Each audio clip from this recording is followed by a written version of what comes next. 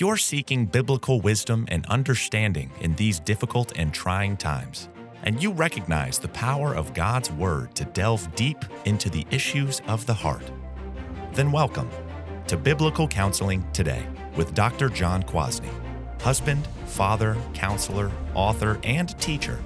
Join us for Christ-centered, gospel-driven truth concerning our individual, marital, and parenting struggles. This is Biblical Counseling Today. It's good to be back with you for Season 5 of this podcast. We've made our way through some typical individual, marital, parenting, and teenage problems over the past 4 seasons. Now we'll move forward to some more challenging and thorny issues on all of those fronts. To be clear, most of the problems we face personally in this life are difficult. Let's just say that the ones I've chosen to cover in this season can just be a bit more complicated. Yet that doesn't mean they can't be addressed and solved biblically. So in no particular order, I've decided to begin with a disorder known today as Attention Deficit Hyperactivity Disorder, ADHD for short. A problem that has undergone several name changes, only being called ADHD since the late 1980s. I'll address the history of this diagnosis in detail later on. To put it in context of my own history, I began working as a biblical counselor in 1990. That means ADHD diagnoses were fairly new at that time, but quickly multiplying. Typically, I would have a parent come to me after a parent-teacher meeting at school. The elementary school teacher was often the first diagnostician, telling the anxious parents that their disruptive child needed to be put on Ritalin for his hyperactivity and inattention. So the first question for me was often, do I really need to put my child on medication? Often this included the realities that the school was mandating it or their pediatrician was highly recommending it. Some parents already acquiesced while others resisted. Some saw good results with the medication, others not so much. Since I couldn't and still can't prescribe medication, I've always made it a practice of not recommending or telling parents not to put their child on a psychiatric medication. We would go over the pros and cons, but ultimately that was their decision within their relationship with their medical doctor. As a biblical counselor, I certainly have my thoughts and views on medication for ADHD, which I will share later on in the podcast. But my focus is always on how to solve this disorder using solid biblical and practical principles of parenting, as well as always trying to get to the heart of the issue. One other thing I remember from my early days with ADHD, how many parents looked me in the face and told me that unless I had a child of my own with ADHD, there was simply no way I could understand how hard, i.e., how impossible it was to deal with this issue. Now, at the time, I probably took great personal offense at that critique. But over the years, I can better understand how frustrating this disorder can be, both for the child as well as the parent and others in the child's orbit. That's what puts it first on the list of the more difficult problems. So let's dig down deep into the heart of the matter known today as ADHD and see biblical truth that would lead us to some helpful solutions that glorify God and sanctify us.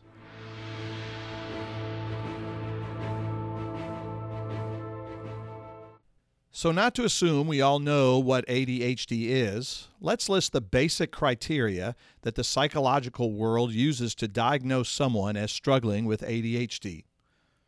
The challenge here is that ADHD looks different in children than in adults, and even boys can have different behaviors than girls. Yet this problem does have 3 main categories of symptoms: inattention, hyperactivity, and impulsivity.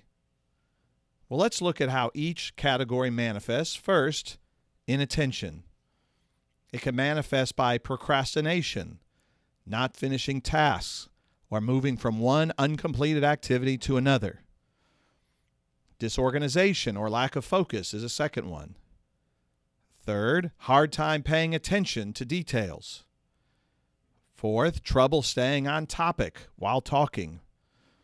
And fifth, easily distracted by things that are ignored by others.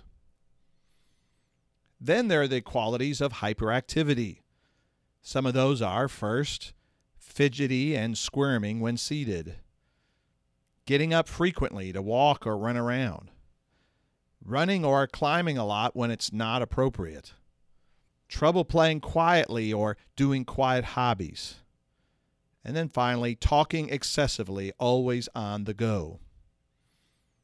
And then third, there are the impulsivity aspects of ADHD. Extreme impatience, having a hard time waiting to talk or react, having a hard time waiting for their turn, blurting out answers and frequently interrupting others, and finally, starting conversations at inappropriate times. Again, there are other variables that must be considered to truly be labeled as having ADHD, including what is age appropriate, degrees of difficulty, etc. There's no doubt that this problem is overdiagnosed, especially in America, yet that doesn't mean that children, teens, and even adults struggle with this particular problem. Now, before jumping into practical biblical principles, it may be helpful to us to briefly go through the history of ADHD to give it some important context. It hasn't necessarily been a recent problem in our culture, yet there are current environmental and societal factors that may have led to its rapid increase. So here we go. Long before the label ADHD was applied, researchers and theorists have written about symptoms such as Sir Alexander Crichton in 1798, and in children's stories like Fidgety Phil by Heinrich Hoffmann in 1844. Yet many historians just go back to 1902, when a British pediatrician named Frederick Still described behaviorally disturbed children in a lecture that were, quote, easily distractible, inattentive, and unable to focus for long, unquote. He noted the symptoms were more common in boys. Then in 1922, Alfred Treadgold, a British expert on mental impairment, asserted that these ADHD symptoms emerged from brain damage rather than just bad behavior.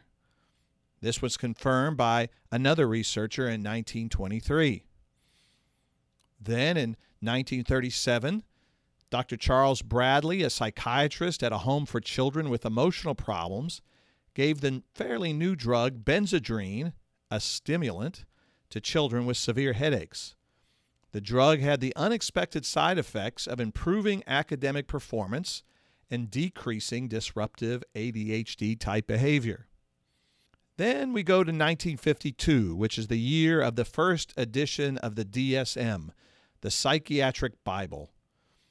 Well, in that Psychiatric Bible, the DSM, there was a condition called minimal brain dysfunction, MBD, which included ADHD symptoms, especially hyperactivity. There was still the assumption that ADHD, now named MBD, was caused by some sort of brain damage. Then another name change in 1957, MBD became named hyperkinetic impulse disorder. And in that same year, a new stimulant drug called Ritalin is first mentioned as a possible treatment. Ritalin was officially FDA approved in 1961. And then fast forward to the years of 1970 to 1975, there became a growing concern about children being regular users of stimulant drugs like Ritalin. Other theories about the origin of ADHD symptoms started to arise, such as diet. More researchers became convinced that Ritalin was harmful and ADHD was really not a brain disease.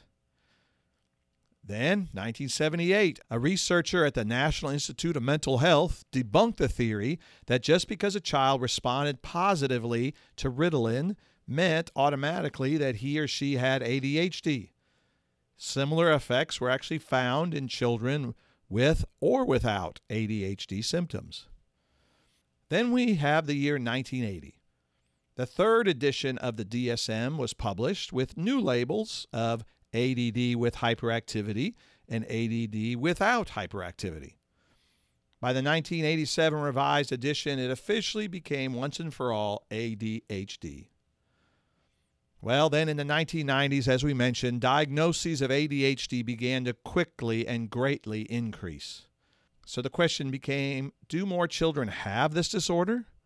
Or has a change of awareness led to the uptick? By 1991, prescriptions for childhood stimulants such as Ritalin reached 5.3 million a year. Then we go forward to 2001, where the American Academy of Pediatrics recommended a combination of both stimulant medications and behavior therapy as the best course of action to alleviate the symptoms of ADHD.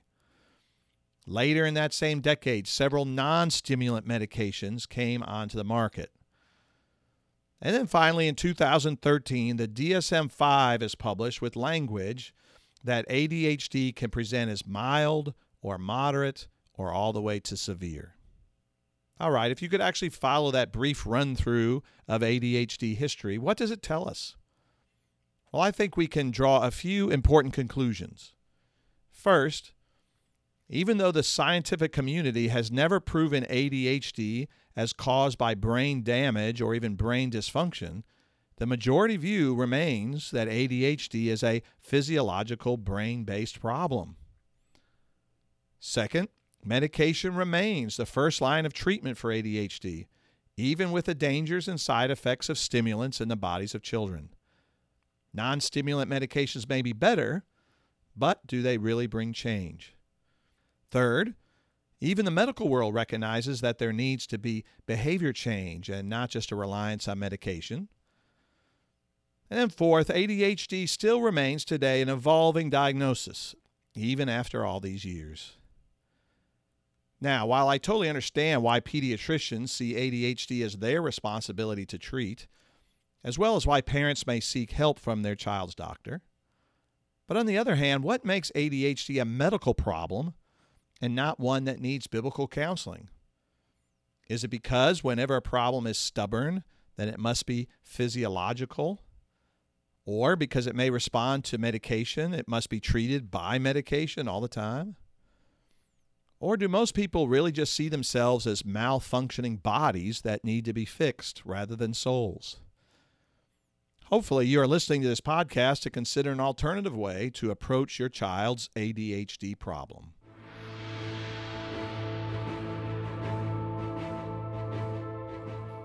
So let's dive into the central biblical and practical principles to handle ADHD. First, recognize other body factors than just a defective brain. A biblical view of the person is that we are body and soul, not just physiological machines. As Christians, our bodies are the temple of the Holy Spirit, so we must be good stewards of our physical health. So it should make sense that behavioral issues in our children and youth and even adults are linked to the state of developing bodies. Could the rapid rise of ADHD symptoms in our children be linked to the changes in their health habits over the last 50 years or so? Well, consider diet.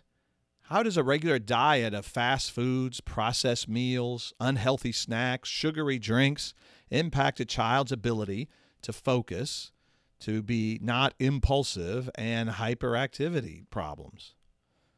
No, I'm not saying that sugar alone makes all kids hyperactive Tasmanian devils, or that diet alone is the culprit of all ADHD symptoms. But it certainly is worth doing an honest assessment of what a child is eating on a regular basis. It is sad how many children have few true home-cooked meals, but eat more in drive-thrus on the way to sports, or they live on junk food all the time. Our teenagers can even be worse, heightening ADHD symptoms instead of growing out of them naturally. Then what about physical exercise? Again, it is no secret that each generation of children, especially in America, tends to be more and more sedentary. Running around outside or biking around the neighborhood is not the typical activity of choice today. Depending on where you live in America or in the world, you may or may not have a culture of physical exercise. Again, it should make sense that hyperactivity and impulsivity only increases when the physical body is not active in the right ways. God created our bodies to move and to work and to be active, not just passive all the time. Changing activity levels has to be a good thing for body and soul. A third body area to address with ADD is sleep. You regular listeners of my podcast already know my views on sleep and how our children do not typically get the required amount they need, not even close. What impact do you think a fatigued body and mind has on behavior, especially at school or other regimented, organized activities? Why are we so adverse to getting our children to bed early so they can have ample sleep? Too many evening activities? Too many good things to watch on Netflix? Too much family time to enjoy? Or just bad habits that are hard to change? Again, a good night's sleep is not the solution to ADHD, but it may certainly alleviate the symptoms. It may also be that a child struggling with ADHD has a hard time going to sleep or has restless sleep. Then it becomes a bad cycle of sleep deprivation followed by bad behavior. So a good practical starting place in solving ADHD is to oversee improved health habits. Second principle, address entertainment and technology factors. Another clear change in our culture that corresponds with increasing ADHD problems is our forms of entertainment media. The easiest place to point the finger is at video games. Boy, how they have changed from simple pinball machines and Pong and Pac-Man. The video game landscape has become dominated by first-person shooter games and such high-paced kinetic activity that must be in some way impacting our children's brains. Add to that the devious design of many games to make them more addicting and more necessary to play longer and longer and longer, seemingly without limits. Am I advocating getting rid of all video games? No. But how are they making certain kids, especially boys, more impulsive, hyperactive, and inattentive? Video games take an amazing amount of focus to be successful. But the same child who can focus well on Fortnite cannot stay focused to read more than a page of a book before getting distracted. And that's the problem with much of the rest of our entertainment media, isn't it? Why can children sit still for a 2-hour movie, but not for a 30-minute Sunday school lesson? Certainly, the movie is far more interesting and stimulating, and the teacher is obviously boring.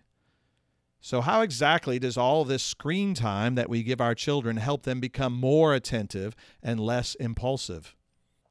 We need to become wiser on what habits of the mind we are developing in our children. Many of them will overcome bad habits and learn to attend, be properly active, and not given to their base impulses. But those who struggle need real help, such as reducing screen time and requiring more quiet time and other activity time.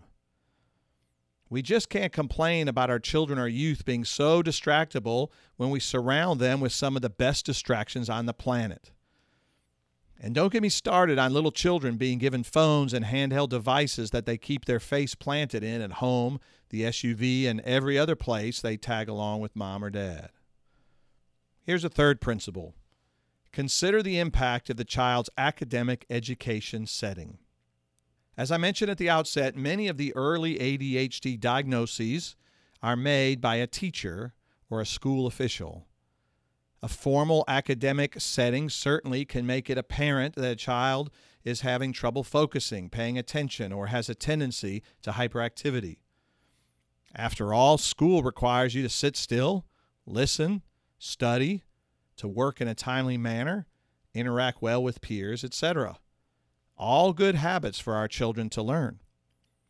But it should be acknowledged that most school environments have changed over the years. Some changes for the better, but some worse. Of course, not all schools are the same, so this is just a generalization that may or may not apply to your particular situation. But in general, schools have tended to reduce free playtime, recess, and outdoor activities. School days have more sitting and sedentary time because of it. Increased technology means more screen time during the day as well. And then, generally speaking, bigger class sizes, which make it harder to get teachers' attention. Now, some of these aspects of a formal academic education may make it harder to resist the symptoms of ADHD. The same boy or girl may look totally different in attention and impulsivity at school than at home. Of course, I'm not saying that homeschool is the answer to ADHD or that a child who struggles with ADHD is perfectly normal at home. Home just may give more opportunity for a child with ADHD to do anything he wants to do. One more thing to consider that may get me into trouble. There have been more books and articles written lately addressing a concern that academic institutions at the childhood level have become increasingly anti-boy, especially the anti-active boy. One such fascinating read is the book Why Boys Fail by Richard Whitmere that came out in 2011. Basically, the concern in this book and others is that schools and teachers can be subtly or overtly biased towards girls, and even worse, working to feminize boys, stripping of them their more natural, aggressive, impulsive, and active behaviors. This only makes ADHD symptoms worse, requiring parents then to medicate or just get rid of any children, mainly boys, that cannot fall in line. Just something practical to consider when attempting to assess what is either making symptoms of ADHD worse instead of better. I'm not blaming schools or teachers. What a challenge it is to handle children and their various behavioral struggles today. But we must also acknowledge that the environments our children find themselves in and day out shape their behavior as well. Then fourth, what about the parenting factor? Understandably, the last thing a parent wants to hear when it comes to their child with ADHD is that poor parenting has caused the problem, or at least has contributed to it. When all the conventional wisdom says that ADHD is a brain problem of some sort, then the parent is simply the inheritor of a child with a disability, rather than a contributor to a behavioral issue. Yet as Christians, we must always be reforming and growing in our parenting. None of us are perfect parents victimized by imperfect children. So a child with ADHD should draw our attention to our parenting habits, our training methods, and our discipline process, as is the case when any other childhood problem arises. We've already addressed some of the potential parenting issues: a child's diet, physical exercise, sleep patterns, use of media and technology, etc. Add to that an analysis of how the parent is disciplining the child. Is it inconsistent? Is it non-existent? Are little sins ignored in favor of only dealing with the big issues? Are high levels of impulsivity, irresponsibility, and halfway done work allowed? Do the consequences naturally flow from wrong behavior? Making an honest assessment of ourselves as parents can only help the child or teen struggling with ADHD. Maybe we see our own habits of distractibility and impulsivity being shown as examples to our children. Maybe our own inattention is picked up and followed. Years ago, the psychologist, now Christian psychologist, John Rosemond, posited that most ADHD, in his view, especially in boys, is probably better labeled DADD, Dad Attention Deficit Disorder. I'm sure our dads out there, including myself, don't like the sound of that. That sounds awfully harsh. But could he be right?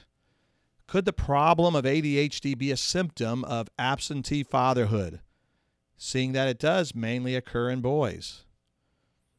Personally, I know the challenge of spending time talking and interacting with my boys. It is easier to be a spectator parent of their activities or sports. It is easier to do things without a lot of conversation. Our boys and girls need the attention of their dads. So it is worth checking into the dad attention factor. Do ADHD children end up only getting negative attention from their dads, which may be better than no attention? As God's word says, we need the hearts of our fathers to turn back to their sons and be the spiritual heads of families that God has called them to be.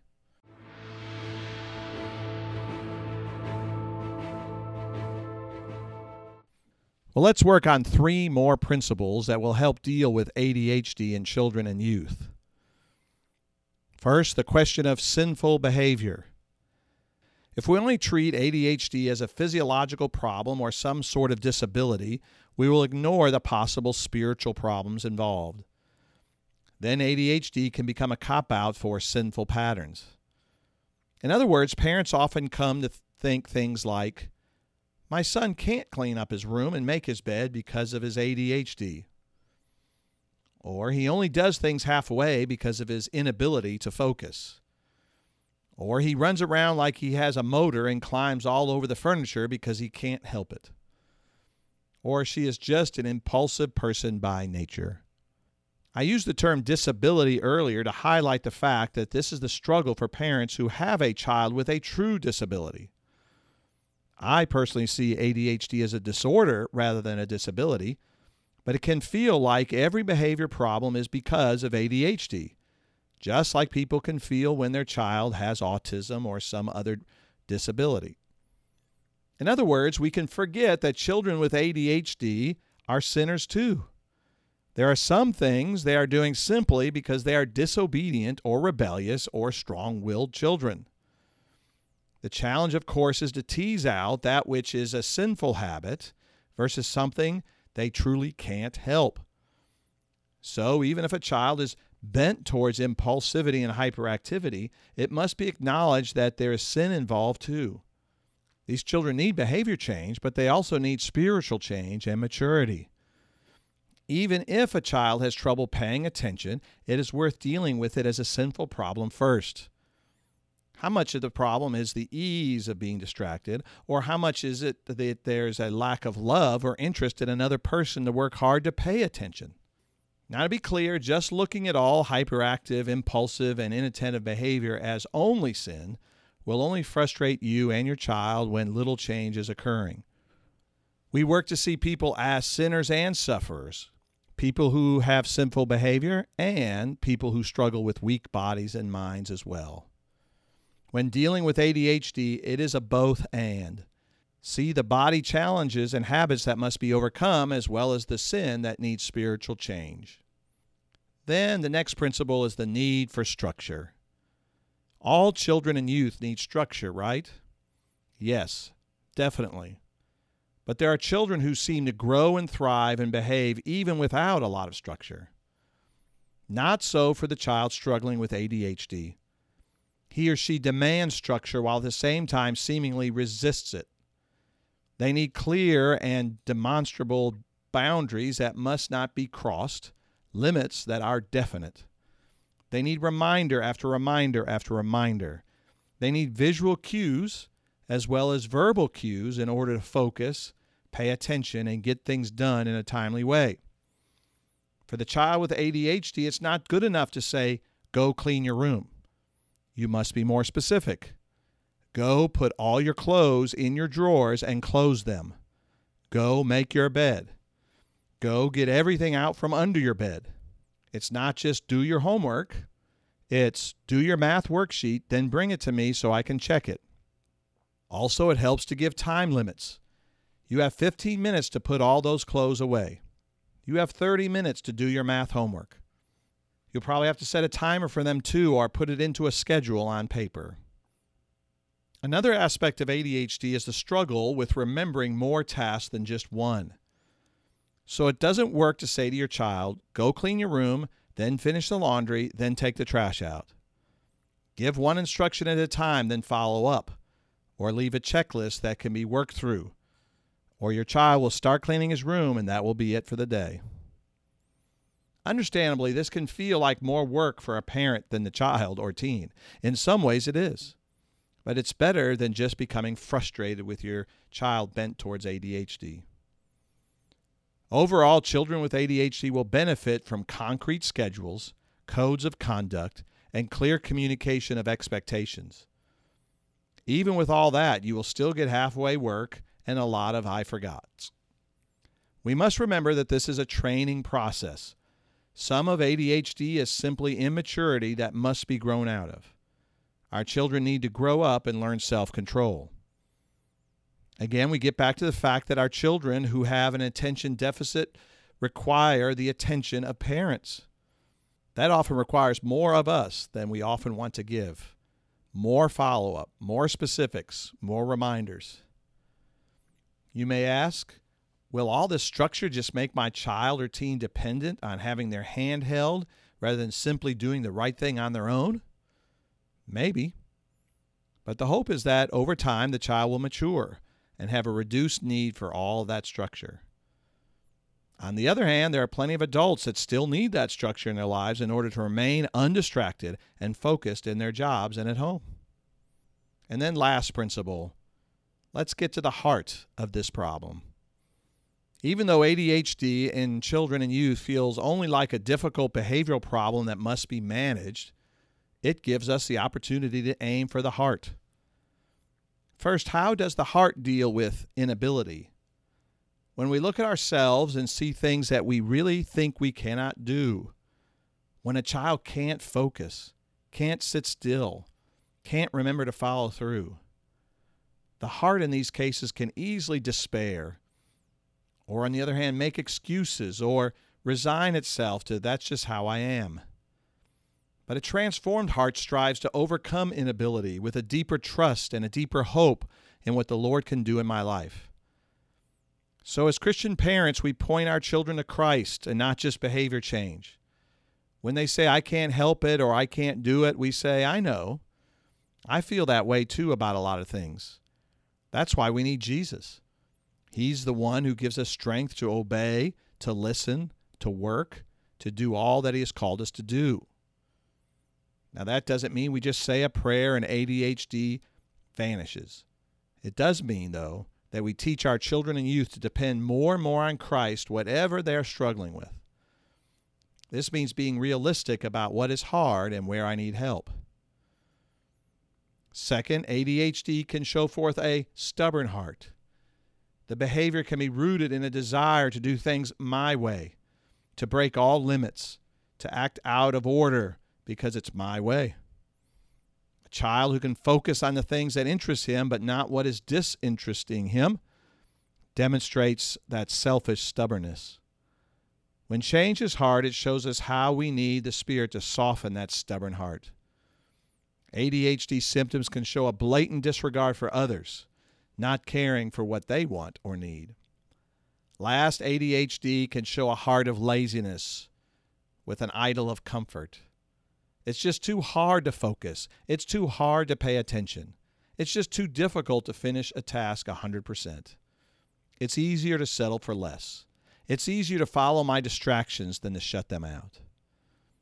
We all find it hard to do the hard things. And ADHD may make basic things like controlling impulses and attending and having right levels of activity seem impossible at times. That's why we need Jesus. So that's the first of many of the more difficult problems we find in our children, youth, or even ourselves. But as with all the other issues in life, we begin and end with biblical presuppositions, foundational truths of who God is, who we are, and what He requires of us. ADHD is yet another problem that should point us to Christ and the hope of the gospel in our lives. Thank you for listening to Biblical Counseling Today with Dr. John Kwasny. This weekly podcast is supported by Biblical Counseling and Training Ministries, which you can learn more about at bctministries.com. If you have found yourself encouraged or challenged today, please share this podcast with your church, family, and friends. Rate us on iTunes and your social media outlets. It really helps. Until next time, may you enjoy the riches of God's compassionate grace and mercy in your life.